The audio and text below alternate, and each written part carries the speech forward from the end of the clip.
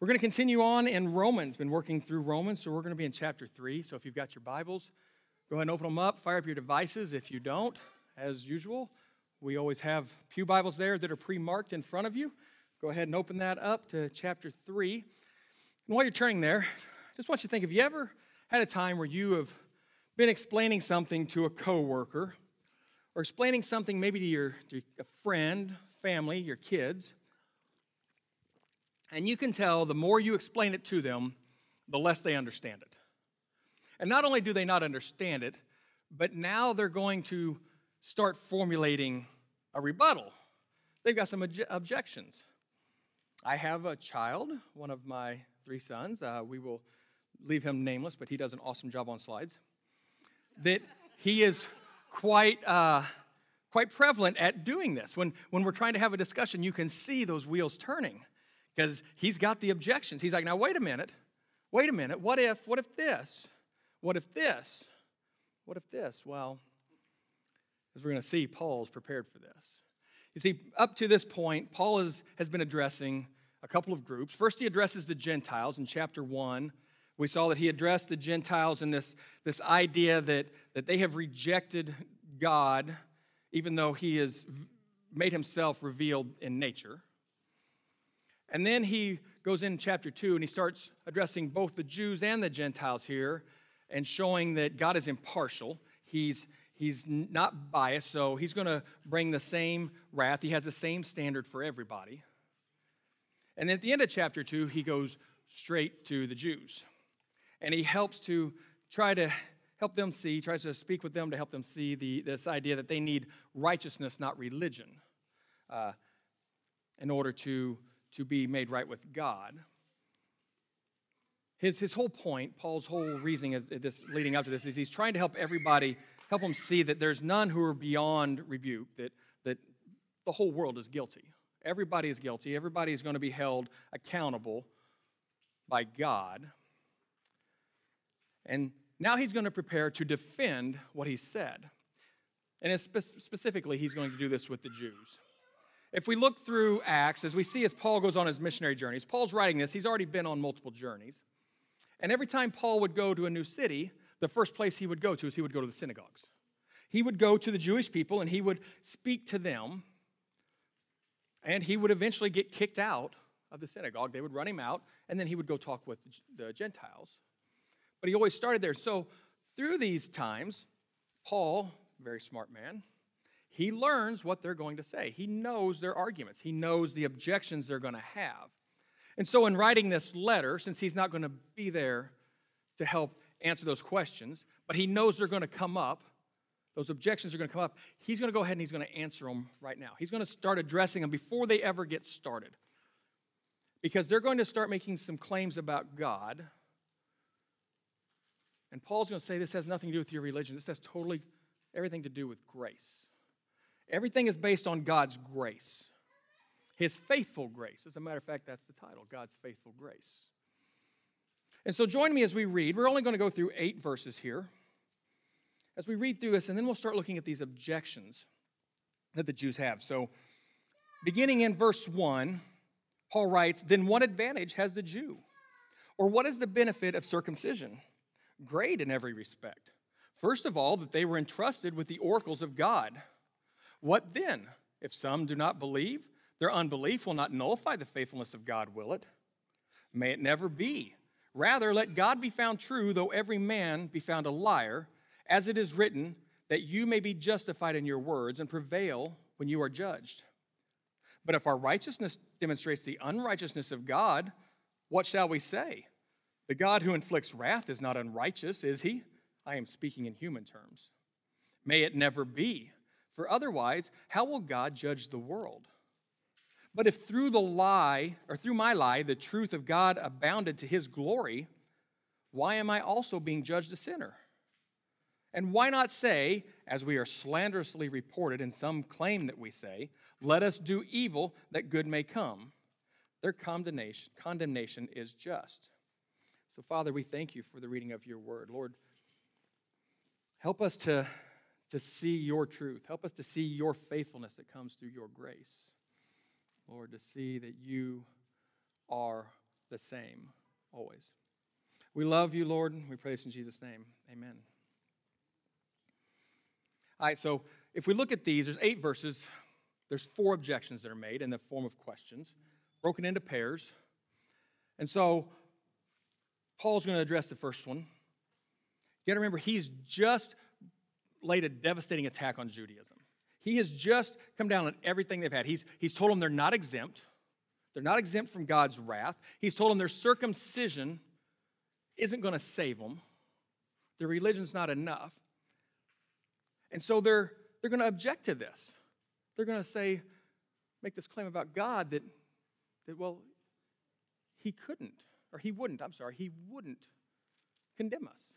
We're his people. We're his chosen people. He wouldn't do this to us. He's called us out. He wouldn't condemn us for these sins. Otherwise, what's the point of being a Jew? That's in the very first verse. He says, then what advantage has the Jew? Or what is the benefit of circumcision? You see, Paul has attacked both of their fundamental values. The circumcision. They've had that for 2,000 years. That was their mark from God to say they were God's covenant people. And he says, it's not going to matter. It's not enough. The law. In chapter 2, he says the law doesn't matter because you don't follow it. They've had that for 1,500 years. That was the 2 tenements of their faith. And Paul has just crushed them. And they're saying, but he wouldn't do this to us because we're his chosen people. But logically, when they listen to what Paul said, they can't argue with his reasoning. They can't argue with it. If we're going to condemn people and then do the same thing, how can we say that we're exempt? Or yeah, we may have the mark as being God's circumcised people, but if we're not following his path, it's like we aren't. Again, Paul was trying to show they needed righteousness, not religion. But now the question comes to mind that, well, what does this say about God? If he called us out, if he chose us and he gave us this, but then he's going to condemn us still, we're not exempt, they begin to wonder, is God worth it? What's the advantage of being a Jew? It's a very good question.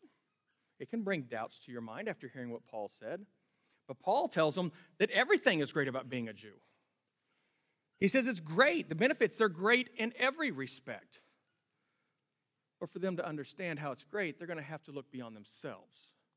They're going to have to get out of their own way and look to God to see how it's great. In chapter 9, we'll see he's going to give a long list of reasons it's great to be a Jew. But right here, he says, first and foremost, God spoke to you. God gave you his promises. Did you see that? He gave you his word. He says, first of all, they were entrusted with the oracles of God. The very words of God were given to them. He had revealed himself to them. God shows his grace by revealing himself to them. He shows his grace. He didn't have to reveal himself to anybody. Paul's already told us he's revealed himself in nature. He's revealed himself. But God has entrusted them with his words. His grace is shown with this trusting. God has shown his grace to the world by giving us his word. The Old and New Testament, he has spoke to the world. No longer is it just for the Jews. God's grace has been poured out on everybody. He's revealed himself to everyone. And so, if everybody has the benefit of God's word, what advantage is there to being a Christian? What advantage is there to being a follower of Christ? The advantage is that we are vessels of his grace. We have become vessels of his grace. God has revealed himself, revealed his nature, revealed his love and his kindness and his forgiveness through his son Christ. And now he's given us the opportunity to go and share that with others, to be a vessel of his grace. Paul writes in his letter to the Colossians, he says, of this church I was made a minister according to the stewardship from God. This is in 1:25 and 26. Of this church, capital C church, I was made a minister, a teacher, according to the stewardship. God gave it to me, put me in charge of it. He says from God, that it was from him. And he says it was done for your benefit. It wasn't done for his benefit. He's a vessel. He says, I'm a vessel to be used so that I might fully carry out the preaching of the word of God. I'm a vessel to be used. Why? He says, what is that preaching of the word? That is the mystery which has been hidden from past ages and generations, has now been manifested to his saints, those who believe, Christians. It's been manifested to us, to whom God willed to make known what is the riches of the glory of this mystery among the Gentiles, which is Christ in you, the hope of glory. Paul says, the benefit of being a Christian is I'm a vessel of God's grace to go help others to know about Christ. We have to look beyond ourselves. It's not about us. They said, the Jews said, God wouldn't condemn us. He wouldn't condemn us. Paul says it's only because of his grace that he does it, not because of your privilege. It's only because of his grace.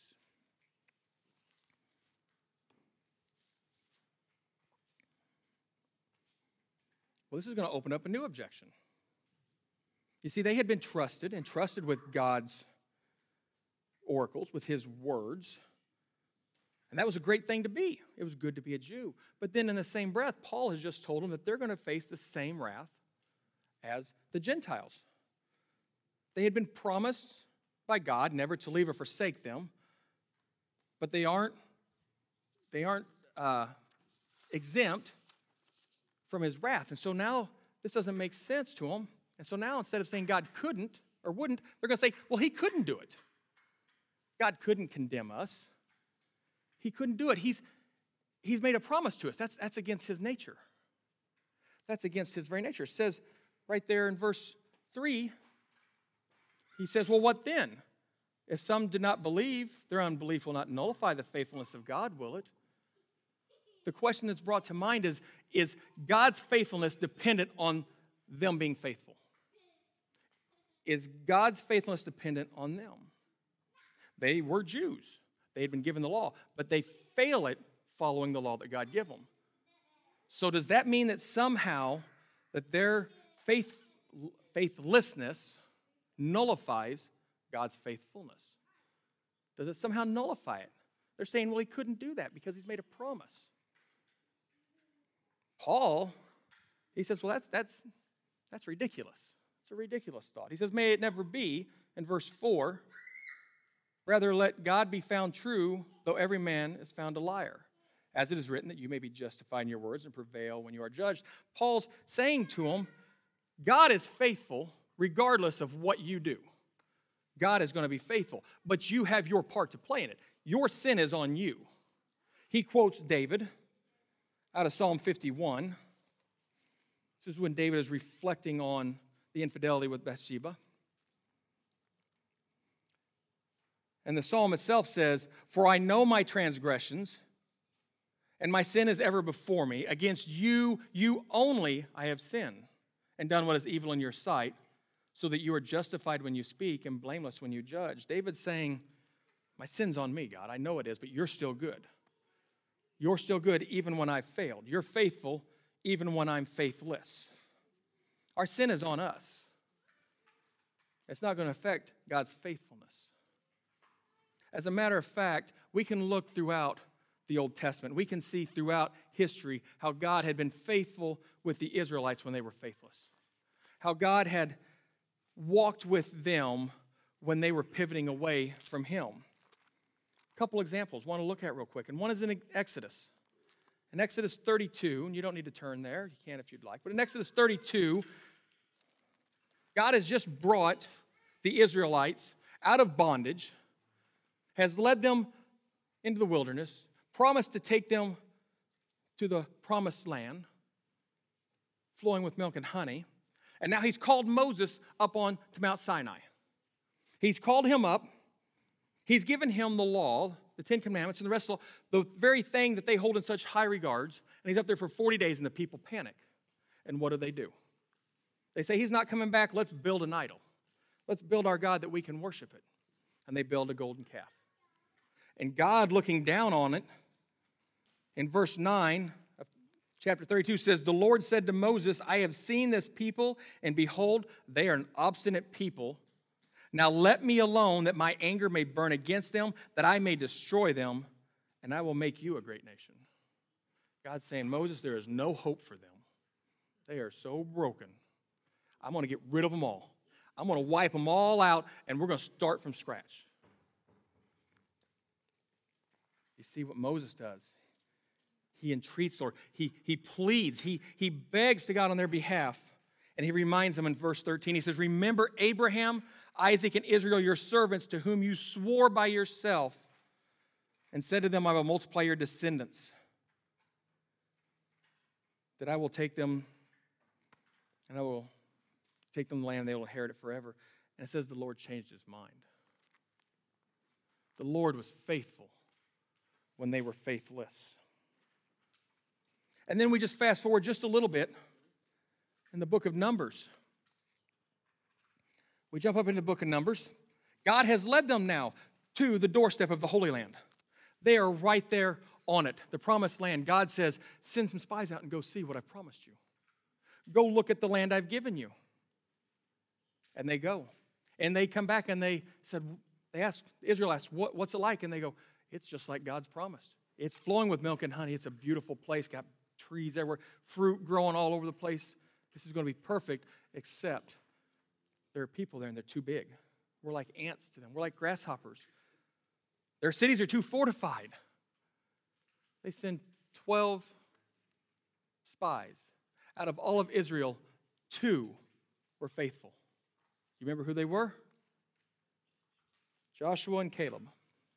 Only Joshua and Caleb. And Caleb says, in verse 30 of Numbers 13, he says, then Caleb quieted the people before Moses and said, we should by all means go and take possession of it, for we will surely overcome it. God said it's going to happen. Why would I doubt what God says?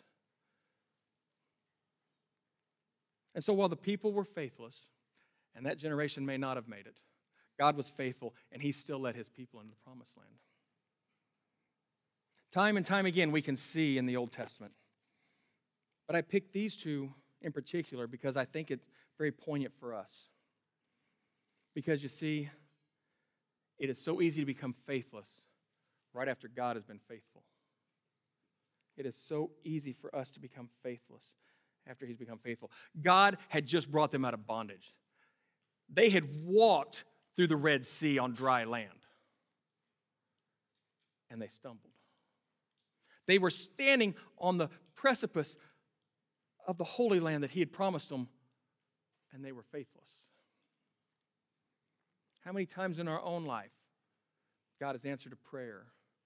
He's shown us the way that we've been looking for. He's guided us, but we get lost in our circumstances. We get lost in what's happening in our life, and we begin to doubt his faithfulness. We begin to struggle with our faith. We begin to question God. God, I know you've led me through struggles before, but are you going to do it again? Are you going to help me through this one? Are you even there, God? Do you hear me? Have you forgotten me? We begin to doubt his faith. We begin to try to push God away. And it ultimately ends up leading to what I've heard so many Christians say when they're in a time of struggle, a time of pain, of hurt, and they go, I've made God mad and he's punishing me. He's left me right now. He's punishing me. They become faithless. It's not how God works. I've got a poem. I'm sure most of us have heard this. Maybe not the most theologically prolific, what's the word I'm looking for? Deep. There's the word I want to say. But it's a great view of God's faithfulness. One night, I dreamed a dream as I was walking across the beach with my Lord. Across a dark sky flashed scenes from my life. For each scene, I noticed 2 sets of footprints in the sand, one belonging to me and one to my Lord. After the last scene of my life flashed before me, I looked back at the footprints in the sand, and I noticed that at many times along the path of my life, especially at the very lowest and saddest times, there was only one set of footprints. This really troubled me, so I asked the Lord about it. Lord, you said once I decided to follow you, you'd walk with me all the way. But I noticed during the saddest and most troublesome times of my life, there was only one set of footprints. I don't understand why, when I need you the most, you would leave me. He whispered, my precious child, I love you and will never leave you. Never, ever during your trials and testings. When you saw only one set of footprints, it was then that I carried you. We forget that God is faithful because we think that our faith has an impact on his faithfulness. Matter of fact, Paul says quite the opposite. Paul tells him that God's truth is the same no matter what happens. If you read in verse 4 again, he says, rather let God be found true, though every man be found a liar. Though every man be found a liar. He says, if the whole world fails, if it all falls apart, the truth of God is still the same. You can't change God. You have no influence. God's a promise maker and a promise keeper. And if he says it's going to happen, regardless of us. So do we think that we can change who he is? Do we think we can change him? His faithfulness isn't dependent on us. He doesn't need us to make him be more faithful. It's by his grace that he's faithful. So Paul's letting them know God's grace is what makes him faithful. There's nothing you can do to change how God loves you, how God cares about you. He created you on purpose for a relationship with him. And he's so faithful to that relationship that he sent his son to die in order that you could be redeemed, even when we were failing. And so they argue, well, God couldn't condemn us. He couldn't do it. It's against his nature. Paul says it's only by his grace that he is faithful. It's not by obligation. It's by his grace that he's faithful. And so that leads in to the next objection. They just keep piling up. If by his grace he's faithful, now logically, then their faithlessness must improve his faithfulness. Must make it better. And so now their argument is, God shouldn't condemn us because he benefits from our unfaithfulness. It's to his benefit that we're like this. Verse 5, but if our unrighteousness demonstrates the righteousness of God, what shall we say? We do bad, it makes God good. Hey. And they say, wouldn't he be unjust if he did? If that was the case? The God who inflicts wrath is not unrighteous, is he? If he's going to punish us for doing something wrong, the very thing he tells us not to do, he's going to punish us for, but it makes him better, makes him look better. He actually benefits from it. Well, that's not fair. That's not right. He can't have it both ways. God can't do it both ways. John gets off work. He's had a long week. It's Friday night. He decides he's going to stop at the bar on the way home and have a few drinks. He wants to relax before he gets home. Throws a few back with his friends. He goes and gets in the car. He's got to hurry home for dinner.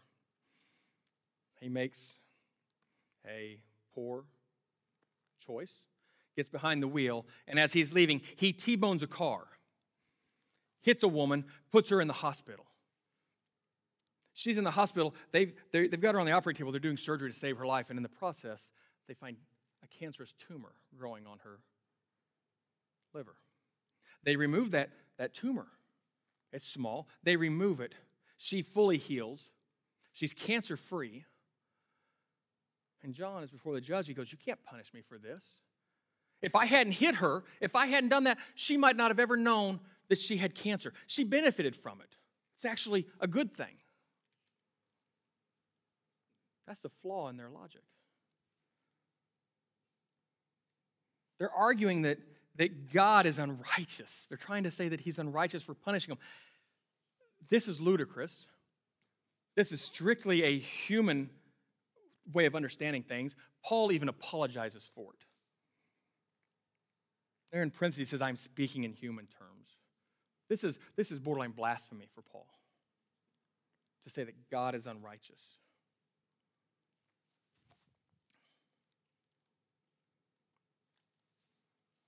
Paul tells him, he says, this is a ridiculous, asinine statement you're making. He says, I don't even want to justify it, so I'm going to ask another question. He says, how could God judge the world if he was unrighteous? How could he judge the world? He's already said back in verse 16 that on the day when, according to my gospel, God will judge the secrets of men. God, time and time again, says he's going to judge the world. How could he judge the world if he is unrighteous? Paul says that's not even worth debating. They're trying to say that God is unrighteous by doing this. Paul's saying God is the standard. He is the standard. He's perfect. He's righteous. He's impartial. He is the standard. If he wasn't, he wouldn't be qualified to judge. Again, spending a lot of time looking back in the Old Testament. As Abraham is standing with God, looking over Sodom, and God says, I'm going to wipe this place out because it's too far gone. What's Abraham do?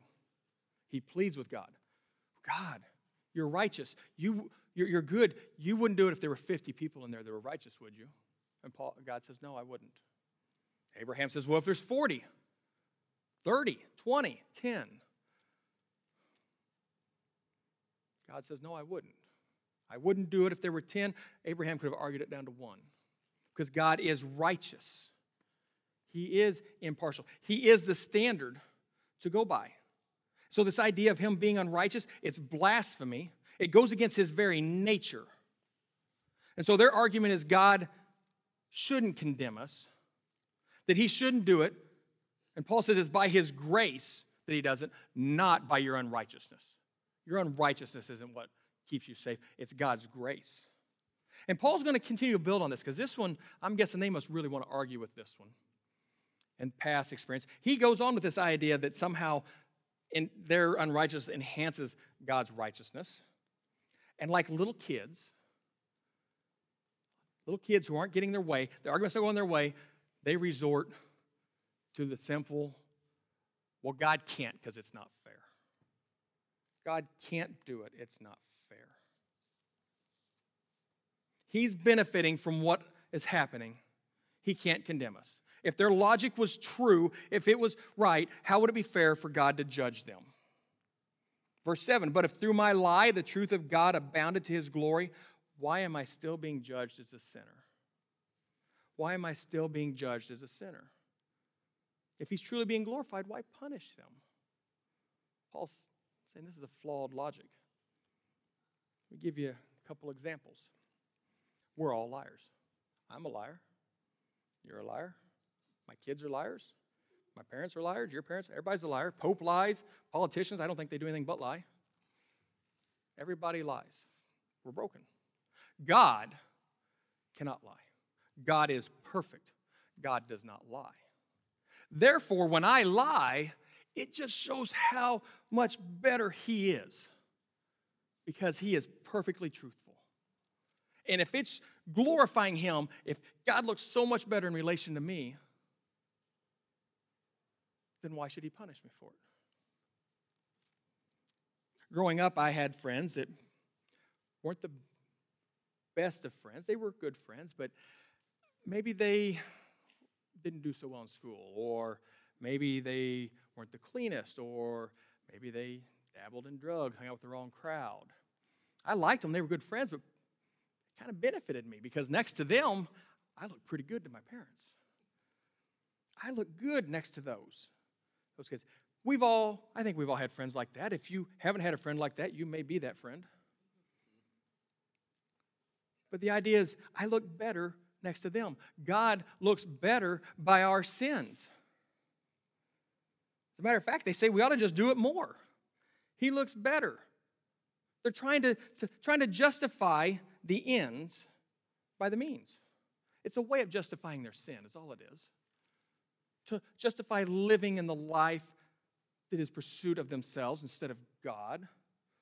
Paul, again, he's like, this is just asinine. This is the most ridiculous statement. He says, well, why not say, let us do evil that good may come?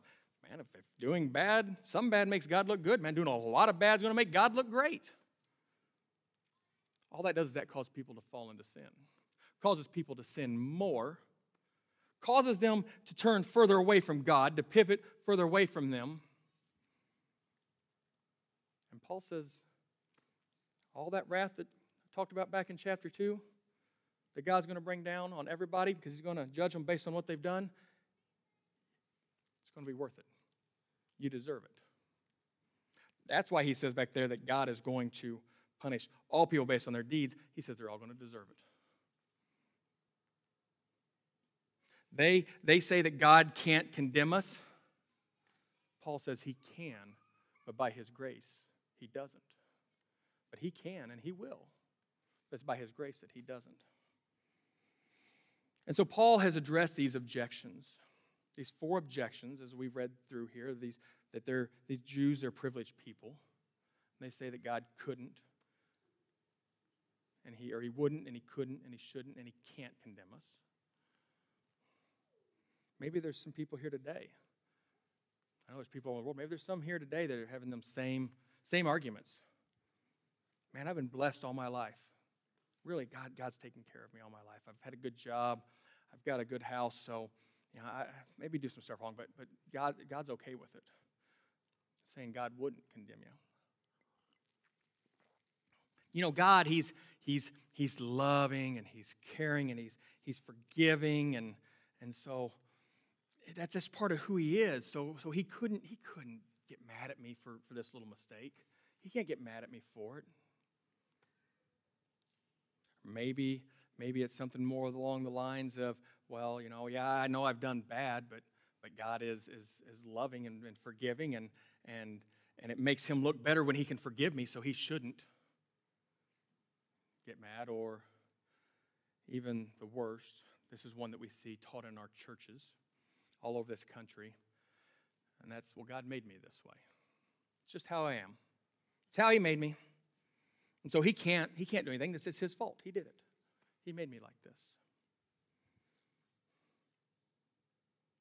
Look, all that's trying to do is just trying to reconcile God's faithfulness with your sin.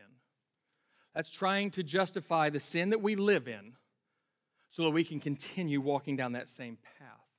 That's self-centered. That's not God-centered. If you don't take anything else from this message today, if you don't take anything else, understand this. Sin never glorifies God. No sin ever glorifies God. It just doesn't happen. Sin doesn't glorify Him. He is faithful, yes. He is faithful, but it's not because of your sin. It's not because of what you've done wrong that He's faithful. It's because of what He's done right. It's because of His grace that He is faithful. God's grace is seen throughout the Old Testament, and it's seen in the New Testament. God's grace is seen on the cross, on Calvary, where the sins of man were paid for. That glorifies God, not your sin. God's grace is seen in His Son who came down to this earth to die so that man could be forgiven. That glorifies God, not our sins. When you repent of your sins, when you turn from your brokenness, when you pivot away from it and you turn towards Him and pursue Him, that glorifies God.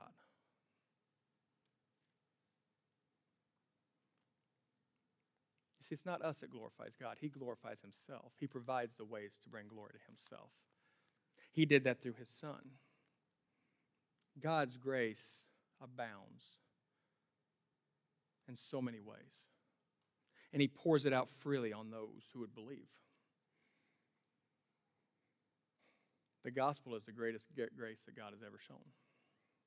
The gospel is the grace that draws us out of darkness, out of our sin, and into his light, into his forgiveness. They said God couldn't, or wouldn't, couldn't, shouldn't, and can't. When you put your faith in Jesus, God says, I won't. I won't, because I have with my son. He's born. I want to share the gospel with you. To know that truth of God's faithfulness. To know that hope that comes only through his son. And that's that you were created on purpose and for a great purpose. That purpose is to have a right relationship with God. A relationship that he brought you here on this earth for.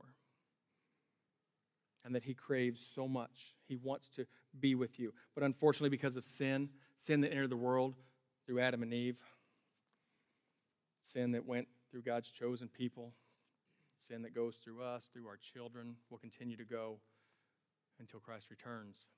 We're separated from God. He is perfect. He is holy. He cannot be in the presence of sin. And so at just the right moment in time, he sent down his one and only Son, Jesus Christ, to be born of a virgin and to live a sinless life. God showed his grace by sending his Son down. Jesus went to the cross where he bore the wrath of God for the sins of mankind. He died and he was buried and he rose on the third day, proving he was who he says he was and he can do what he says he can do. The Bible tells us if you profess with your mouth that Jesus is Lord and you believe in your heart that God raised him from the dead, you too will be saved. You will be saved, not by your works, for you have been saved by faith. Is the grace of God. By your faith, you can be saved. There is hope. Don't think that God can't, or he won't, or he couldn't, or he shouldn't. But know that he offers a way that you don't have to bear that anymore. You don't have to live in that fear. That's what Paul was trying to help them to see. It's not about religion. It's not about works. It's about God's grace. It's always about God's grace. Let's pray. Oh, Father, I thank you that you are graceful. I thank you that your grace is new every day. I thank you that you saw our greatest need. I thank you that you withhold your wrathful hand, not because you're obligated to, not because we deserve it, Lord, not because of what we've done, but because of your grace.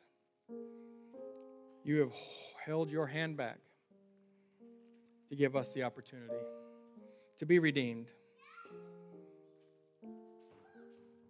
And so, Lord, I thank you for the blood of your Son. I thank you for the blood that has been shed for the sins of all mankind. Lord, I pray that today we remember that grace, that grace is enough. As you tell Paul when he is bearing that pain in his side, Lord, you say that your grace is enough. And so, Lord, let us bask in your grace. Those who maybe have not put their faith in you, Lord, I pray that today is the day that they can feel that grace that you have poured out onto the world wash over them. The grace that washes them clean. Cast their sin as far as east is from west and makes us white as snow. And Lord, for those of us who have put our faith in you, let us never take that grace for granted. Lord, we know that you are faithful and it is not dependent on us. But Lord, let us be faithful. Let us walk in obedience to your will, Lord. Let us never be content with our sins. Let us pursue the one who pursues us. And so we love you, Lord. We are thankful for all you have done and you will continue to do. Let us continue to do your work, to be your vessels of grace until you return or you call us home. Lord, let us be faithful. We pray this in the beautiful name of Jesus Christ. Amen.